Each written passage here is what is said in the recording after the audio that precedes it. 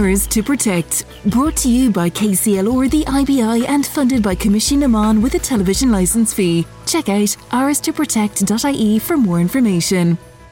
On this week's episode of Ours to Protect, we're delighted to be joined by Catherine Yates, who is part of the Elderflower Garden Group in Carlow. Hello, Catherine. How you doing, Amy? So, Catherine, I live in Carlow and I've never heard of this group before, so tell me all about it. It is in Barrack Street. It's the old schoolhouse. People would know it. It's Voca House, and it was a schoolhouse. Then it went on to situ, and it was kind of neglected. It was neglected. It was the garden in it.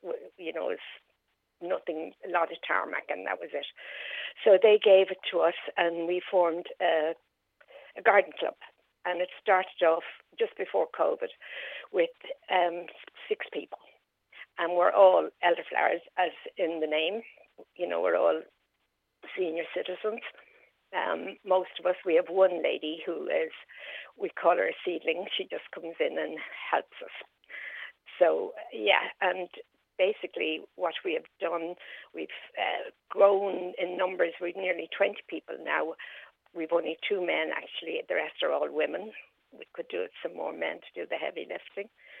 But the men were great. They put in a water feature, which is it's solar powered. And they put in water butts. And then they made some raised beds, and we've planted a lot of vegetables and fruit trees. And then at the end, we have a lovely seating area, and that's wheelchair friendly. They put down some paving for that, and lovely flowers, and it's a lovely place to sit and maybe just have a little rest from the centre of the town. Anybody can come in, and it's nice. It's a nice area. Catherine, that all sounds absolutely lovely. Tell me, where did the idea for this project come from?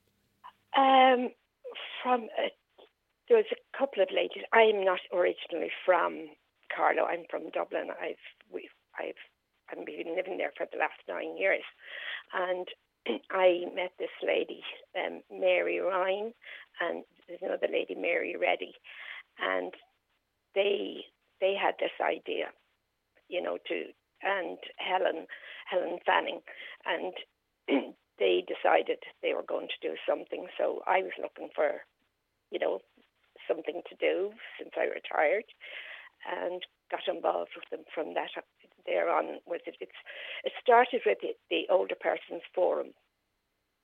We're under the umbrella of the Older Persons Forum, and it was basically they would have heard of it from them, so that's how they got involved with it. Like, it really is a lovely way to kind of make a difference in your retirement years, isn't it? It's brilliant. It's absolutely brilliant, and they're a terrific crowd, and keeps us busy every Thursday morning.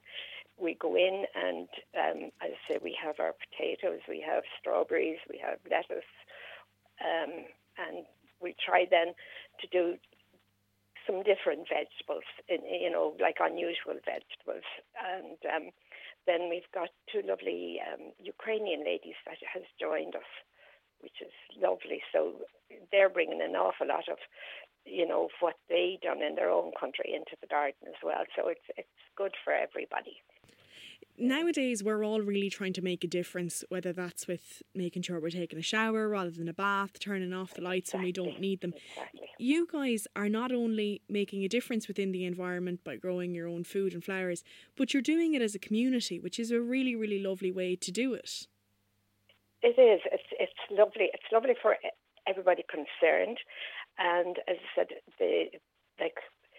it's very environmentally friendly because, we don't use any pesticides. We've trying to get rid of as much plastic as we can. Because when we got there, people gave us pots and stuff like that because we had absolutely no money at all to buy plants or anything. So the plants came in the plastic pots. So what we're doing is we're slowly but surely getting rid of all of that. And as I said, we've got in all the water butts, and the guys fix them up. Now we're planning to get an irrigation system going. So, that's the next big project for us. sorry, one of the men there, he made some lovely birdhouses and bug hotels and that. So we've all of that going on. So Catherine, tell me, when I think of irrigation, I think about junior cert geography. So when you're making irrigation in your own back garden, if there's somebody listening now and is going, well, I'd love to do something like that, how do you do it from home without, Well,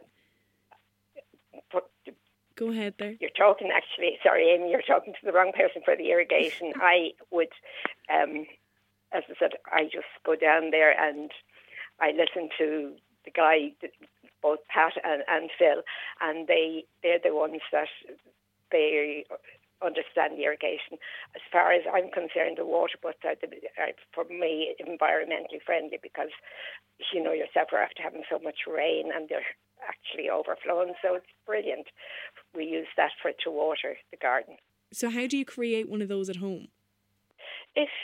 Basically, if you have your downpipe from your gutter, and if you have a container, put it on the end of it, and that will serve as a water butt. Catherine, tell me all about this event you're going to be having this week. Well, we're doing a tea and coffee morning, and there's a choir, it's Carl Community Choir, brilliant choir with Mary Ammond O'Brien as its leader, and they have offered to come into the garden and do a recital, do a sing-along, and we are doing tea and coffee. We bake some cakes and scones, all homemade stuff, and the money that will come in, we charge €3 for a cup of tea, coffee, and some cake, some lovely cakes. And the money, what we do is then we pick a charity, a local charity in the town to give, the money that we receive, it would go to them. So this time it's the Women's Aid will be the recipients of the money. Last time it was, we gave the money to Bethany House. And Catherine, you were mentioning earlier that you're looking for new members, especially some people to help with the heavy lifting. If anybody is listening today and wants to get involved, what's the best way to get in contact with the Elderflower Garden Group? The best time to come is Thursday morning. We meet from 11 until 1, but there's somebody there every day, just for people to come in and talk to somebody. And also we have, if people want to come as well, we've diverted a little bit. We have an arts and crafts group, and they meet on a Thursday afternoon, and they've made lovely furniture, mosaic, and basket weaving, and they're, so there's something for anybody who, there's no need in the town to be like lonely or on their own. In a certain age, there's always something for you to do, and people are more than welcome. If they don't want to do anything, if they only want to come in and sit down and have a cup of tea, a cup of coffee, fine.